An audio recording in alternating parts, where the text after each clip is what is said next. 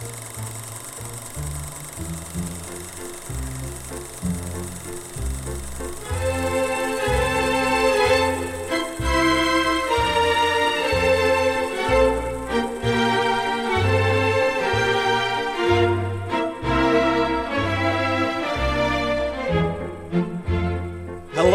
and welcome to episode 75 of the Movie Brats podcast. I am Carter, and joining me, as always, is Jonathan. How are you doing, Jonathan? I'm doing fine. We're winding down last year now. The films, we're trying to catch up with some that we haven't reviewed and actually see some that we haven't seen. I'm going to Charlotte tomorrow to see 3 movies, and then I feel like we can eventually soon make our top 10 list of 2022. Mm-hmm. Yeah, very much so. And we're going to start off with, I think, what's generally the best reviewed movie of last year. It is Aftersun, directed by Charlotte Wells, in her film debut, starring Paul Mescal, who was just announced to be starring in the Gladiator sequel that happened a couple days ago, and Frankie Corlo. It is about Sophie, an 11-year-old Scottish girl who's on vacation with her father at a Turkish resort on seemingly the eve of his 31st birthday. It doesn't exactly specify when these events take place, but sometime in the late 90s, early 2000s. It originally premiered May 21st at the Cannes Film Festival. It was released wide in the USA October 21st, or maybe not wide, but at least in theaters. A Metacritic score of 95, a Rotten Tomatoes score of 96. It was awarded the National Board of Review Top 10 Film Award and the National Board of Review Best Directorial Debut, and was also named Sight and Sound's Best Film of 2022. I watched this movie for the first time yesterday, and you told me before seeing it not to expect my world to be, totally changed by seeing the best reviewed movie of the year, but I wouldn't say it lived up to the expectation because it's the best reviewed movie of the year, but I thought it was really, really excellent and pretty different than a lot of the movies I've seen this year. You saw this, I believe, at the New York Film Festival, right? Correct. So it's been a while for you. Yeah. Stewing on it. And I basically went into it knowing nothing about it. So pretty different than me. Right. And there isn't that much to really spoil about the movie because this isn't really a criticism of the film, but it's one of those films you kind of have to go along with and know that you're not going to get concrete answers and definitive answers about what happened to these characters. It's more about memory and it's an impression. So honestly, at the end of one viewing, I'm not really sure about hardly anything about the plot. Is the father gay? Is he dying? Is he dead in the present? There's all questions that none of those are really confirmed in the movie. What's really going on. No, and the most sort of thing or indicator you get of the present day Sophie, the narrator, is sort of a framing device where she's in a nightclub. And then there's also, I think, one scene that's set in her bedroom or something like that. It really is very much an impression. It definitely does not handhold the audience to sort of tell them what they're seeing and what the significance or the meaning of what they're seeing really is. But I thought it had some really, really standout scenes. There's a sort of semi-musical number near the end set to Under Pressure. It's more like a dance, but also very sort of impressionistic, jumping back and forth and reality and maybe memory or maybe like a dream, and just a sort of a combination of all three in a very, very interesting way. That for me was one of the sort of cinematic highlights of the year. Did that stand out for you when you saw it? Well, I think that the movie is a bunch of small scenes. I remember Mark Kermode was talking about the movie Come On, Come On from 2021, and he said that it's a movie where the individual parts, sometimes you say that a film, that its parts don't add up to an interesting whole, but I feel like this film, the small parts individually maybe don't have that big of an impression, but added up over the course of the fairly short running time, there's this kind of quietly profound cumulative effect the film has. So it's one where you're not gonna, I mean, you might be like 45 minutes in the movie and you're like, nothing's really happening, but it's, if you let it wash over you, if you get on the film's wavelength, it's, I think, a very beautiful and moving film. And it has this balance of being very realistic, slice of life, feels like you're watching people go about their life, and it's not been constructed for the sake of a narrative or a film or entertainment. And yet it feels incredibly specific and edited in a very perfect, purposeful way. It's a Yeah. really beautifully edited movie, and it's not one where it is driven by the narrative of what perhaps really happened back in the past. It's more of a snapshot. I mean, there's a bunch of the film where she's watching footage of home videos, and so it's almost like the film itself is a recollection. It's a visual representation of her memory, and it's a mix mash of, what perhaps really did happen versus her memories versus her impressions of filming those moments by being behind the camera, performing for a camera, home video camera. So yeah, I just think that the film, it's a movie that you kind of have to just accept that it's quiet and it's subtle and not much is really happening, but it quietly builds up to be quite powerful and moving by the end.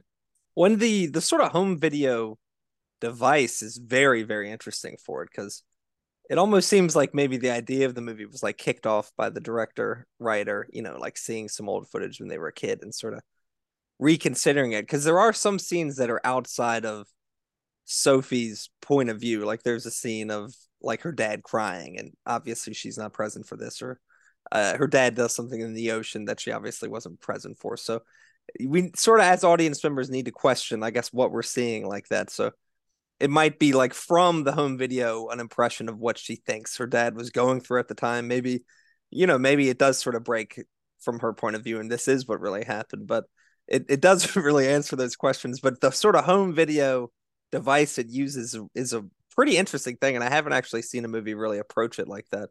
I guess there's some documentaries that are, I guess, centered around sort of old childhood footage or something like this, but this is like a reconstruction of childhood footage. And there was a really interesting scene where we see a clip early in the movie that's like, I guess, some of this home footage, and then we see the scene later where the footage was shot and when the camera stops rolling and what they do after that. So just the way Charlotte Wells plays with this sort of device, I found very, very interesting. And the big thing that was sort of talked about, um, and I was sort of paying attention to when I was watching it, was all of the critical hoopla around Paul Mescal's performance as the father. And after he just got uh, announced to be starring in Gladiator 2, I think his career is going to really take off. And there was a lot of talk about like possibly an Oscar nomination for him in this. I think if he was, I would be pretty surprised because although it's a really affecting role and I think he, plays it perfectly. It's not like a big showy one, and there isn't really a lot of stuff you could do to have the Oscar clip. You know what I mean? Right. I think it's one of those performances that's so matter of fact and subtle. It doesn't seem like he's acting, but that's Yeah, what a great performance. Often it's like someone putting on fake teeth or, lip syncing or putting on a bunch of weight or losing a bunch of weight, yeah. stuff like that Or wins. like walking the way someone walks. So many Oscar wins and nominations recently have just been real people, so we have something to compare them to. And this is not really, we have no one really to compare a performance like this to, besides, I guess, like, I don't know, our own parents or seeing other people's parents. Yeah, I think it's a difficult sort of performance to judge because it's not like you like it's where you're like, what is good acting? Is it just sort of like being naturalistic? Is it, having a screen presence? But just I don't Well, know, whatever he's doing, I found really effective. So it's a rare film. You don't see too often a film about a parent and child where the parent is very young, like they're yes, almost still a child themselves. I mean, he's a very young person. So I think that yeah, he's wonderful. I mean, I would be happy to see him get nominated. I think that he's like in the top 10 in the predictions, but I just don't think he's going to make the cut. yeah. But there's always like two nominees that are like poo poo. Like, why is that nominated? And often they even win. But Well, it's like so the opposite of something like Tom Cruise and Top Gun Maverick that, or they're Brendan, almost doing like a different kind of thing. or even as good as Brendan Fraser is in The Whale. That's such a, the fat suit and and The he's sort of externality of it is such a big part of it. right, yeah, and this is such a small film, and in a really beautiful way, but it's a small movie. I think some people may write it off as not being like the greatest show on earth and Around the World in 80 Days. Like that's a film should be nominated for major Oscars, but a film like 12 Angry Men and Marty are also just as deserving of being nominated. It doesn't have to be a scale thing like the most movie. It's not, Yeah. the best picture is not like the most picture, but No, but it was really effective just like as like a movie experience to like watch it and be pretty gripped because there's always sort of like this feeling something awful is about to happen. oh, it's a tense movie where it really isn't even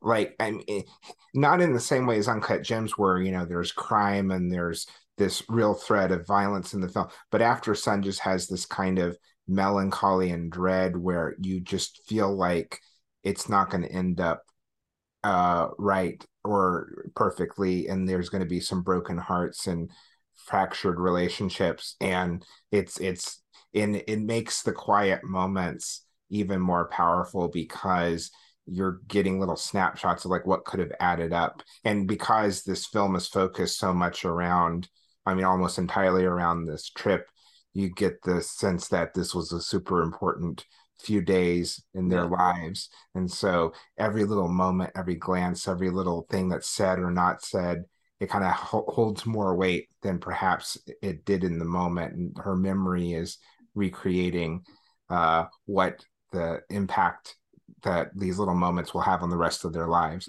Yeah, I mean, like you're saying, like not much really happens, but like the stakes feel so high for like everything. Like Um, every sort of decision each person makes, I'm just like, oh my gosh, what's gonna happen because of this? And it might not even be something big. It's just about, like staying or leaving, something like that, something that seems so small. Right. I'll say that it somewhat reminded me, it's a very different film, but Sarah Polley, who has the film Women Talking this year, her previous film was about a decade ago. She did a documentary called Stories We Tell, which is this incredible film where I didn't know until after the movie that there are all these scenes of home footage, home movie footage that she completely created for the movie that wasn't actual home movie footage, that she Mhm. like got actors and sets and she made, and it's so flawless. And it's just interesting looking at, that was like back in the 70s, and watching, someone, Charlotte Wells is like, what, she's like our age or even younger, and so she's of an age Yeah. where this technology, so it's interesting seeing how it is a period piece technically, but it's like not that long ago, like Well, it's long enough to go that like the camcorder for me was like an interesting thing to think about because obviously now everyone carries around like a video camera all the time, but because I was sort of like a thing to take, camcorder videos on trips or on holidays or something like that.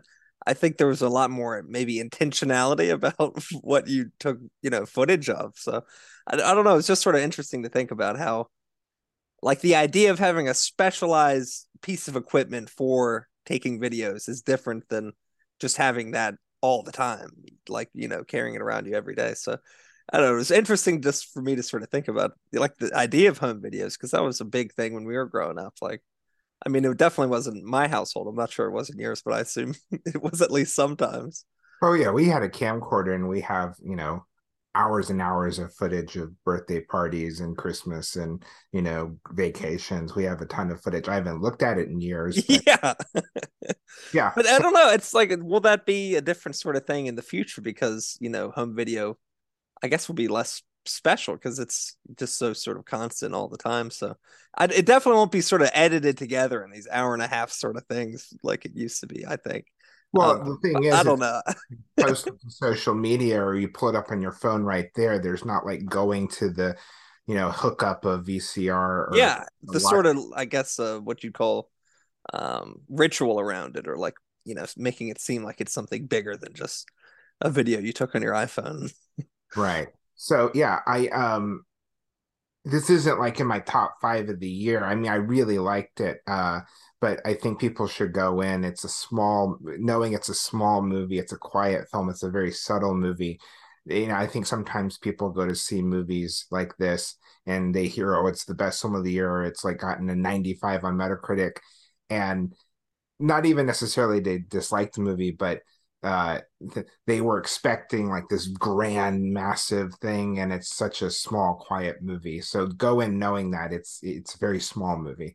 Yeah, that's been I mean a lot of the I guess quote unquote like best reviewed movies of the year over the past few years have all been, not all, but a lot of them, like I'm thinking of like Minari and Nomadland, or like kind of small movies where not really anything happens. And this definitely falls into that line. And I don't know. I mean, it's I think it's like a hard sort of mantle to carry, like being the Sight and Sound movie of the year, one of the National Board of Review top 10 movies. And to be probably a pretty small movie that really wasn't made with a whole lot of expectations to suddenly sort of have that weight to it. I don't know if it's necessarily fair.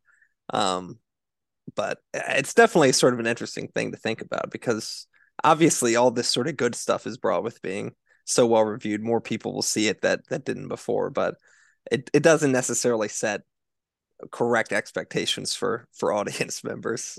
But that's probably like a good problem to have at the end of the day. Well, it's also like you can't, it's unfair to judge a film based on hype and what wins awards and doesn't win awards. Like, it's not fair to How Green Was My Valley that it beat Citizen Kane. Like, that's not that It's film's not fault. its fault. Yeah. Yeah. And, there's a lot of movies where they're unfairly judged because of something that's not the film itself. Yeah. And I think a lot of people will like. I mean, it's the type of movie if someone goes to it, like film people are going to watch After Sun, and I think most Yeah. people really like it. Yeah. And it's definitely a movie that has legs that after you see it, you're going to sort of think about it and it's going to stick with you. It's not just sort of something you can see and forget. So Right. I And think people who may not even really respond to it initially, I think they'll at least still sort of think about it maybe in the weeks afterwards, which is, I think a good thing. And I think After Sun is sort of unique, possibly in its ability to do that. There's some other movies that you can sort of see and just forget about. but I do think that the average film viewer, the one that go to see Top Gun Maverick, or Or Avatar: The Way of Water. yeah, if they saw this, they would just scratch their head and be like, "This is the best reviewed film of the year." Yeah. It won't be their cup of tea, but No, it won't. But I don't think it's one of the a movie that's like unapproachable or like sort of off-putting in its sort of snobbishness or anything like no, that. no. And like I said, I think a majority of people who would know to see it and watch it will like it. And the people that would not get on its wavelength Probably probably just won't never see heard it. of it. Yeah. Yeah. Yeah, probably never even heard of it, but yeah. I mean, I really liked it. I don't know if it would crack like a, best movie of the year for me or even like a top five, but I'm very glad that I saw it. Um, and I think it's got some really, really good acting performances and very interested to see what Charlotte Wells does in the future because it's such a personal first film. And I know, directors say to like sort of make your first film, I guess something you really know. And she definitely did that, but I'm interested to see where she goes in the future. Um, the Shifting, second, oh, you got shifting something else? gears greatly. Yeah. The second of these sort of late 20th century period pieces that we are discussing today is Bones and All, directed by Luca Guadagnino, who has previously directed Suspiria, Call Me by Your Name, I Am Love, A Bigger Splash, and I think a few others. Starring Taylor Russell, Timothy Chalamet, who is also a producer and previously worked with Guadagnino on Call Me by Your Name, and Mark Rylance in an especially creepy performance. It is about a teenage girl who runs away from home after her cannibalistic tendencies are exposed at a sleepover. And on the lam, she meets up with a young man who also feels a compulsion to eat human flesh. And the two kindle a romantic relationship and journey across America together, doing young love cannibal things. It originally premiered September 2nd at the Venice Film Festival and was released wide in the US November 18th, 2022. A Metacritic score of 74, a Rotten Tomato score of 82, It won the Silver Lion for Best Director for Luca Guadagnino at the Venice Film Festival, and the Marcello Mastroianni Award for Taylor Russell at the Venice Film Festival, which I guess is probably like the Best Actor award. I didn't really look up what it was. Um, I guess from the top for me, I didn't really realize this was like a young adult thing. So I guess I could sort of tell from the trailer it was like a sort of a romance, but I was a little Well, surprised by how sort of it was like a super violent young adult story. let's be clear. It is based on a YA novel, but the film is very hard R rated. It is, yes, it's very hard R, but yeah, I guess I didn't really know it was based on a novel or anything like that. So, um, I don't know. It was a very surprising movie for me. It was a very unique kind of movie. I was a little, I guess I shouldn't have been, but I was a little surprised at just how violent it turned out to be.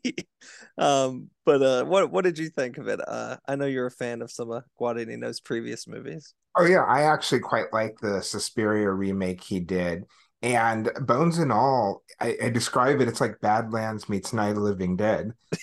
And it really a chunk of the movie is this wistful, melancholy film about two young people who are in love, and it's a road trip film, and it just happens that they eat people.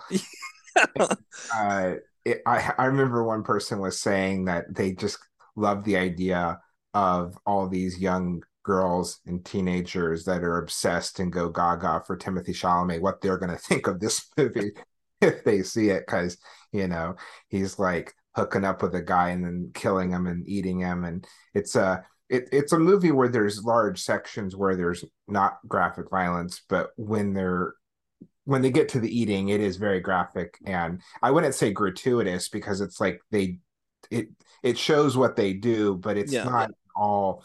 It's actually it's a pretty refined horror film for his uh kind of scandalous the subject matter as scandalous as the subject matter is. It's not like a Terrifier 2 or an Evil Dead movie. It's actually a pretty sincere. I think it's a very sincere movie. That's one of it the things. very much is very sincere, and it's like its sort of Not, treatment of young love is like very sort of serious and um, in a lot of ways kind of hopeful, in a way that I found a little surprising. but melancholy too. I think Oh, there's definitely, yeah. I mean, but there aren't a lot of scenes in it you would describe as really scary. I think there's a couple there's one sort of jump scare. There's a couple scenes that have like this real sort of undercurrent of tension and kind of an explosion near the end. But I there's guess is this something you would describe as horror? oh yeah, yeah. It's I would definitely say it's a horror film, but it's one of those that you don't want to go into expecting it to be like a jump out of your seat and boo moments. And it's more like there's just this weird tension, and it's such an odd movie. I mean, there's a number of actors that show up in the film that have been in other Guadagnino films. Like you have Michael Stuhlbarg, who played the really lovely father in Call Me by Your Name to Timothy Chalamet's character, and he plays this filthy, creepy redneck cannibal, and he has a boyfriend, partner, friend who's played by David Gordon Green. Did you realize that's who it was? Yeah, the guy who like directed a lot of episodes of Eastbound and Down and And some the indie recent movies. Halloween movies. Yeah, yes, exactly. Yeah. And what's creepy about him is that he is someone who doesn't have this obsession, this need to eat flesh. He's He just like a fanboy. Yeah. And you also have Jessica Harper, who was in the original Suspiria, and because of that, she was in the remake of Suspiria, and she has a nice scene Mhm. as a family member of the female lead's character. And people like Chloe Sevigny pop up. But I would say the creepiest thing about the movie, like you mentioned, is Mark Rylance. Yes. That's like the performance of the movie for me. Yeah, I mean, everyone gives a good performance, but he's just so like on his it's weird. It kind of reminded me of it's like if you took his character from Don't Look Up, this kind of on the spectrum, tech whiz. Billionaire genius guy. Yeah, but you made him this like, you know, Weird homeless cannibal. I know. And there's also like with a lot of the best horror films, there's the sadness to the film. Like even his character is awful as he is and as threatening as he is, there's this kind of sadness to his character. Like you don't really feel bad for him, but there's just this weird kind of like I said, melancholy to the characters. When like his really sort of warped sense of like responsibilities and like what the line is and what good and bad are. It's like it's a crazy performance. It seems like he's someone. I mean, his big thing in Shakespeare was playing the female roles in Shakespeare sort of as a man. So he's definitely someone who like likes a challenge, but I don't know. Some of the choices he makes are so out there that he's just a really interesting actor and an actor who like popped up kind of out of nowhere for Americans like 10 years ago when he was in Wolf Hall and Bridge of Spies, and suddenly he's in like, Dunkirk and all kinds of stuff. So Yeah. He's been in multiple Best Picture nominees, Trial of the Chicago Seven, and I think that he's a wonderful actor, and he just commits so much to it. And I think that there's just his giant strand, the rope of hair. He takes hair from each of the people he's eaten, and that's just really creepy. And it's one of the creepiest things I've maybe like ever seen in a movie. right. And it's not like schlocky zombie movie gore. Like it's like what if someone actually got down and started eating a human being? It's like very gruesome but matter of fact almost. And Yeah. it's not like uh it's I mean, I'm sick, so it still entertains me, but it's not like fun gore. It's like actually gross and disturbing gore.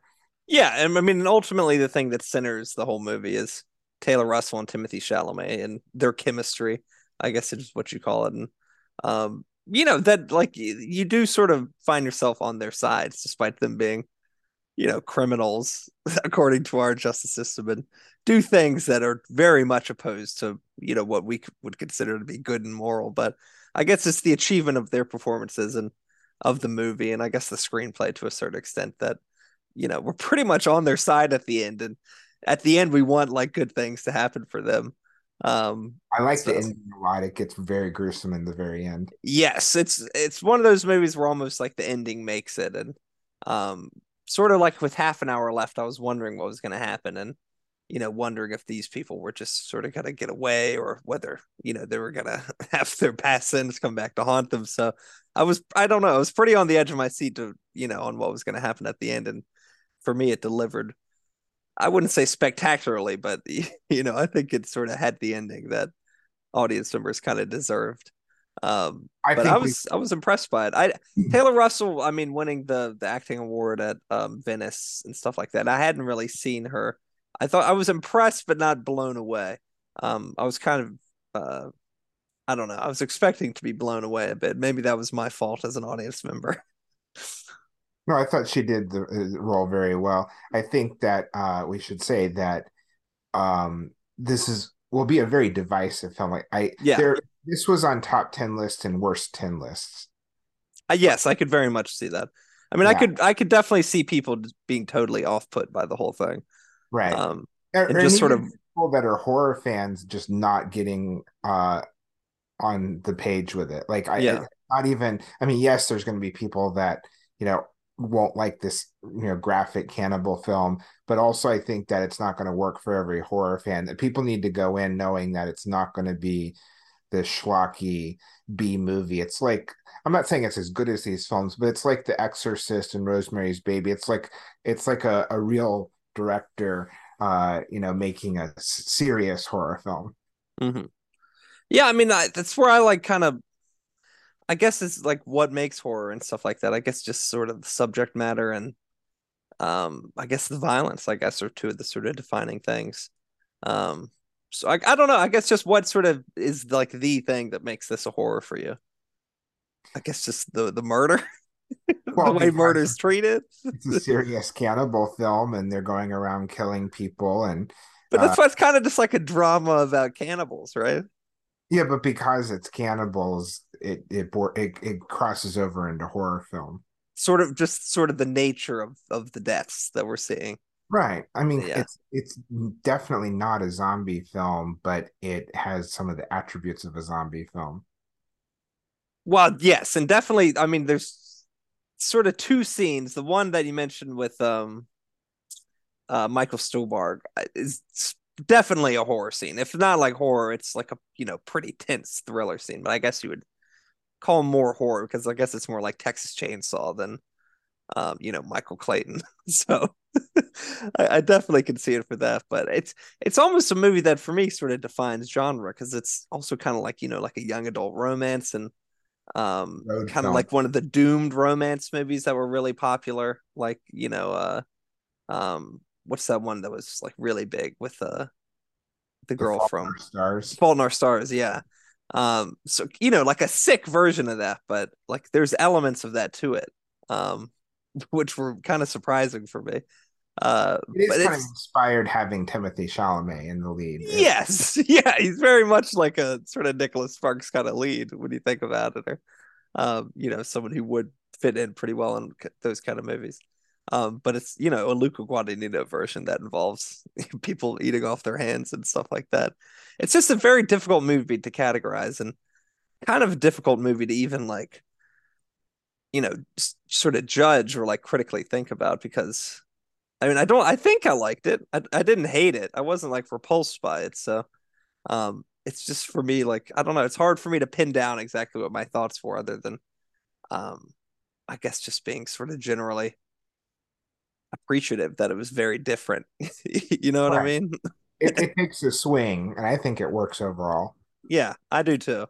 Um I mean ultimately two pretty different movies, but definitely Oh yeah. uh present an interesting view of what one would call sort of a recent period piece because we generally think of period pieces as being costume dramas or war Corsage. movies or something, yeah, something like that. So it's just sort of interesting to see a time that this is one that is a little I guess before we were born, but it's one that we're sort of familiar with through parents or media we've interacted with. Reagan um era. yeah, exactly. And it's sort of a commentary on that in some ways, it seems like, but I wasn't alive for the moment, so some of it goes over my head. I definitely would not recommend this movie to as many people as I would After Sun. It's hard for me to really think of too many people I know who would probably like it. People Um, who like weird arty horror films. yeah, and I guess if you're just such like a Timothy Chalamet fan that you're sort of a completist, then he's really good in this, and it's a different sort of performance than he's given before. Um, and in some ways, it's hard for me to think of Timothy Chalamet as like a tough guy because he's weighs about 140 pounds, soaking wet. Uh, but he does have a bit of a menace to him in this movie, and kind of a physical presence where you think like, oh, he probably could kill a guy. So I Right. thought that was an achievement for him. It's not necessarily he could like overpower someone, but he could like swiftly slit their throat Yeah, or exactly. It's like, oh, he's convinced me that like like if he was brought to it, he could do it. yeah, we should say that it was one of John Waters' top 10 films of for Artform magazine, which doesn't surprise me. He was a fan of. Yeah. Anyone who likes like sick, disgusting stuff, this should be right up your alley. Because it does it in kind of a different way. Because it's sort of the Luca Guadagnino like artsy version. It's like a Paris, Texas, where people eat each other. Right. And I Um, think that did you think of Badlands at all? definite. I mean, Badlands is like yes, obviously an influence on it. And Bonnie and Clyde did too, I think. Yes, but I guess the sort of difference, the thing in Badlands is, I guess the point of view from the female character is it's sort of like knowingly like this person's very naive and sort of sees it like a fantasy and I think this is presented a little more like she sees stuff as it really is Right. than I've Badlands heard is. that the novel is a little bit more fairy tale fable like. Okay, so I guess maybe a little more like the not quite recognizing how bad the things we're doing really are because that's such a key element of Badlands that she knows like what's happening is bad, but she doesn't really ever think it's like as bad as it really is. Which I didn't. I don't know. It's hard to talk about. Andre Holland is an actor I really like. Is barely in this, but I think is a pretty crucial role because his sort of presence hangs over all of the movie, even when he's not in it. Right. So I was And glad to see him in a good almost like role. and almost like After Sun, she's listening to this cassette, and so there's this kind of weird connection with After Sun No, where it's true. I didn't even really think about that. yeah, Um, but yeah, I think two of the more interesting movies of the year. I don't expect this one to probably get any Academy Award nominations, would you? I don't know if any horror films are going to get any Oscar nomination, and it's kind of a shame because Despite being some really good ones this year. yeah, I mean, I don't even think there's going to be below the line like technical stuff that, uh, there's some that like are on the like predictions, like on the cusp. Yeah. Like I would love to see Mia Goth get nominated for Pearl. Like I totally think that's a deserving Best Actress. Yeah. But Barbarian for original screenplay or something. yeah, I mean, it's like I bet if we looked at the predictions, Mark Rylance would be like in the top 15, but he's not gonna. They're not gonna nominate him for that. No, but I mean, someone who would be deserving if he was, because as far as just like impact on a movie, it's hard to think of many roles this year who, with the limited screen time, have the same kind of impact on a movie. Um, it's like Judi Dench in Shakespeare in Love or something like that, just like barely in it, but like wow, that's sort of what you're thinking about when you leave. Just with a rope of hair. Yeah, Queen Elizabeth with a rope of hair of cannibalized victims. Right. But yeah, two pretty interesting movies. I think. I mean, I liked both of them. I definitely wouldn't recommend Bones and All to most people, but I think if you are a movie fan, After Sun is kind of essential viewing. Yes. So yeah, two semi-recent period pieces. We'll have another episode coming out about other 20th century period pieces, so keep a lookout for that one. Thank you for listening, and we will be back with you next time.